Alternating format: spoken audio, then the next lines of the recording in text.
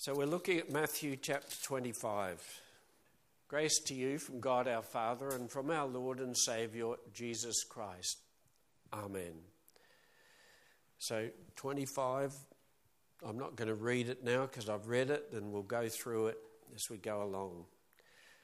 Lord, may you speak to us through your word today.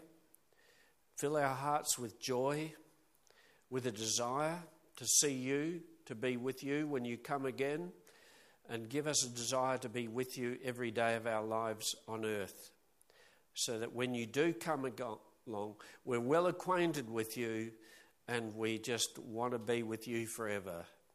Lord, hear our prayer for Jesus' sake. Amen.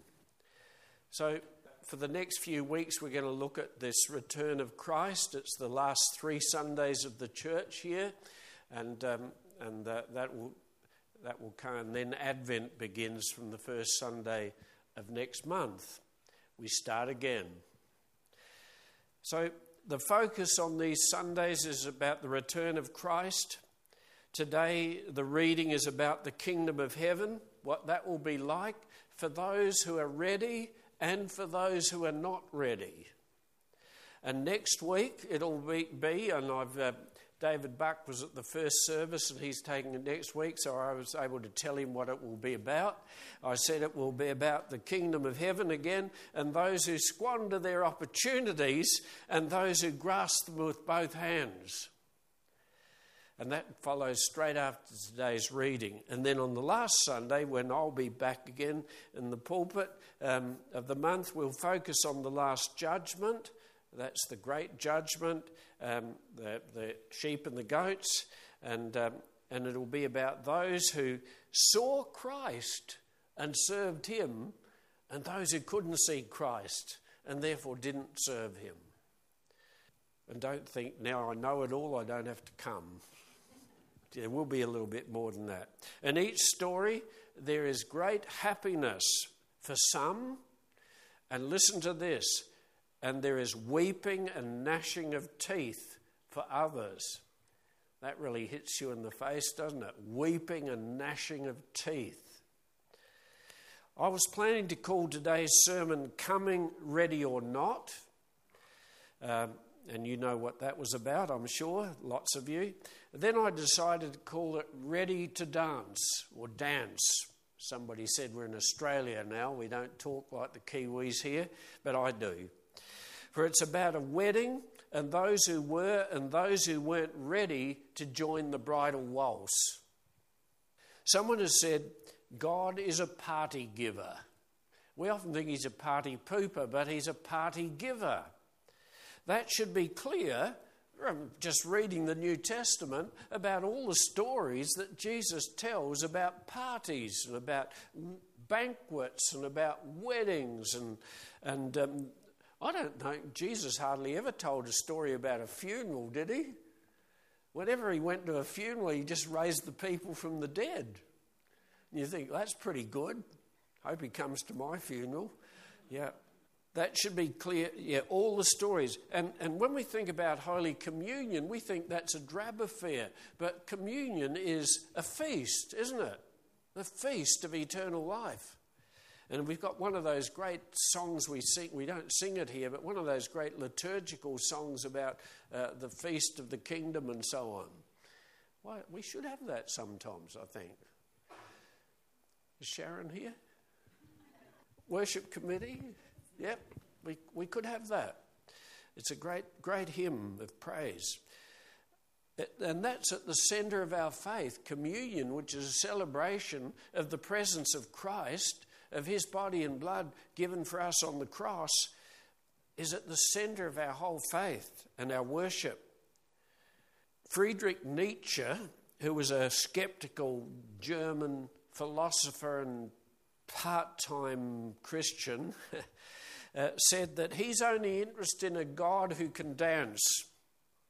Jesus lamented that he played the pipe for people, but they wouldn't dance.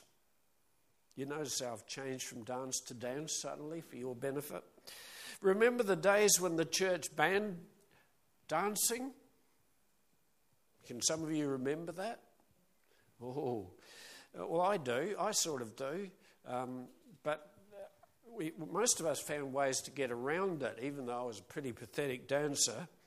But I remember when in my first parish, some people left the church because we sang a song, Lord of the Dance.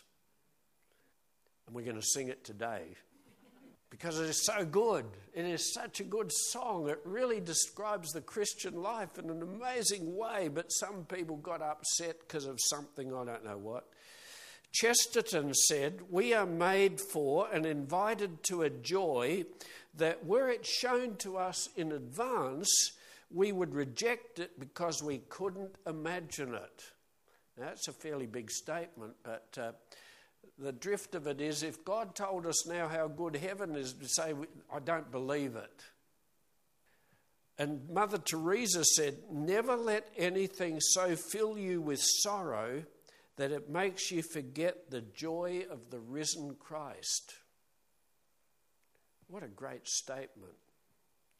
So let's be ready to enter the joy that Jesus says no one can take from you.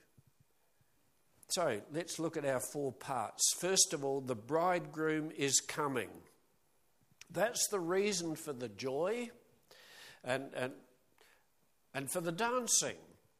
Jesus is coming, the bridegroom's coming, and you're invited to it, by the way. You're invited, and each one of you is invited. If some of you are here for the first time ever, you're invited. Isn't that good? You got an invitation. The 10 girls represent you who are invited. Women and men, sinners, but as you heard last week, all saints through what Christ has done for you. The wise and the foolish. A very mixed bunch are invited. Judas, the betrayer and thief. Paul, the murderer and the persecutor of Christians, and then the great apostle and missionary. The woman caught in adultery. Bill Hayden, the atheist, for all but the last years of his life where he turned to Christ as his Saviour. How good is that? And would you believe the ABC even told us in their news broadcast of it? Yes, the ABC has done something good for a change. Yep. And we're not finished with this list of names.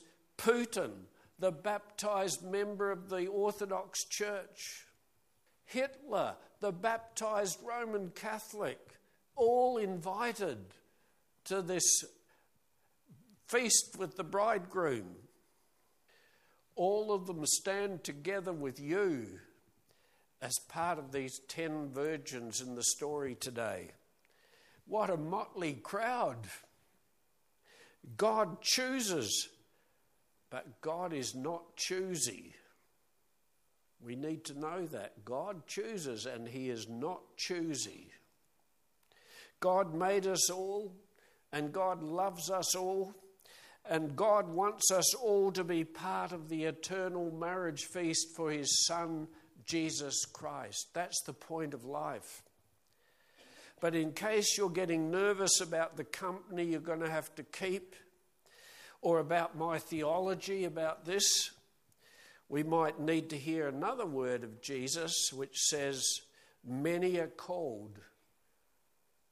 And you know how it finishes, but few are chosen. We're all invited, but we're not all going to make the cut. And that's not God's choice. That's our choice. If we're not there, that's our choice, not to be there. So let's have a look what causes some of these problems that people aren't going to be there on that day. The bridegroom is delayed. The bridegroom was a long time in coming, and the 10 girls all became drowsy and fell asleep.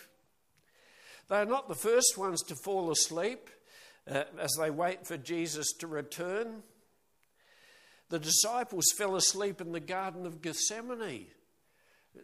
you've got to remember, you've got to feel a bit sorry for those poor disciples, because they'd just been drinking about 4 cups of wine before they went out, and it would have been red wine, I'm sure, because it was the night the night where they were celebrating the covenant, the escape from Egypt, and the night Jesus was betrayed. But the church has too often fallen asleep on the job of spreading the gospel, and it's called by St. Paul to wake from your slumber, because our salvation is nearer now than we first believed. So every day that Jesus isn't coming back is a day, nevertheless, that's closer to his return. Maybe you've even have fallen asleep as you listen to a long-winded sermon from an old retired pastor, and you've had a lot of them in recent months, but that's going to end, isn't it? That's going to end on February the 4th, basically. But why is the bridegroom delayed? That's the question. Why is he just teasing people, or what's going on? Maybe because, and listen to this, because the church is so slow at making disciples of all nations. And Jesus promises this gospel of the kingdom will be preached in the whole world as a testimony to all nations, and then the end will come. Then the end will come. When the gospel has been preached to every corner of the earth, then the end will come. Surely this is a wake-up call to the church to get on with the mission task that Jesus has given us and called us to. Jesus' delay in returning is not an excuse for lazy, inactive, and kindly we say nominal Christians. It's not an excuse. But listen to this, what Paul says. It's a sign of God's patience and kindness, and it's meant to lead you to repentance. Meant to lead you to repentance, to turn around and to come to God and get to know him and be his friend and be ready. So thirdly, the bridegroom is coming, but some are not ready. I'd say that I've underestimated that a bit. I would say many are not ready. This is the very sad part of this parable. And yet it's the great warning of this parable. The 10 girls were all asleep, so that's not the real problem that they were asleep. This is the problem. The problem is the 5 foolish girls took no oil with them. We all go to sleep on the job sometimes, don't we? We all go to sleep at times. We have periods in our life where we phase out a bit in our Christian life and go to sleep, if you like. But that's not the real issue. The real issue is, are we prepared? Do we have oil in our lamps? So when the bridegroom comes, we're ready. And that's the problem with these 5 foolish girls. They rejoiced in what this world had to offer, but did not rejoice in spending time with their Lord, in prayer, in listening to God's word, maybe in Bible study, whatever. They were prepared for the present, but not for the future. They lived for this world and were not prepared for the next world, hardly gave the next world a thought. And suddenly it was too late. It's not that they were devoted to doing evil. Listen to what chapter 24 says. As in the days of Noah, they were eating and drinking and marrying and giving in marriage. And we could wish a few more people would even be doing that today. And they're all good things for the present. They're all the things you do in the present. You don't marry so that you'll go to heaven. And you don't eat and drink so you'll go to heaven. You do these things because you're living on earth. But when the flood came, it says, they were all swept away. And then he says, so too will be the coming of the Son of Man. That's Jesus, the bridegroom. And that's the main point of this parable. The parables and of the parables to come in the next 2 weeks. So if you don't like this, maybe you won't want to come in the next 2 weeks. And Jesus says in 24:44, therefore you must be ready, for the Son of Man is coming at an unexpected hour. We're only ready when we are ready now. Now is the hour. Now is the hour to hear the word of God and live according to it.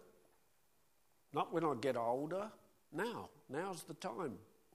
Now is the hour to receive Jesus in Holy Communion and rejoice in his loving presence with us. Now is the hour to confess our sins and dance with joy that we are forgiven. I'm sorry I didn't give you that chance today, but there you go. We can do it during the last hymn today, by the way. Now is the hour when we have opportunity to learn to dance with Jesus, so that when he comes again, we are well prepared for the eternal bridal waltz. Now, I don't know if that happens happened in your time, but sometimes people would do dancing lessons so they could dance a bit sensibly at their weddings. Did any of you have to do that? You didn't? Oh, well, so you messed it up every time. But there you go. And that's not really the issue either. But now is the hour to be growing strong in your faith, lest we are caught short on the last day, knocking on the doors that are closed for us eternity. Let me in, let me in. No. You've had 70 years or 80 years or 20 years or whatever it is. How sad that is. So much time, yet so much wasted on trivia. And we'll be left standing outside the door knocking.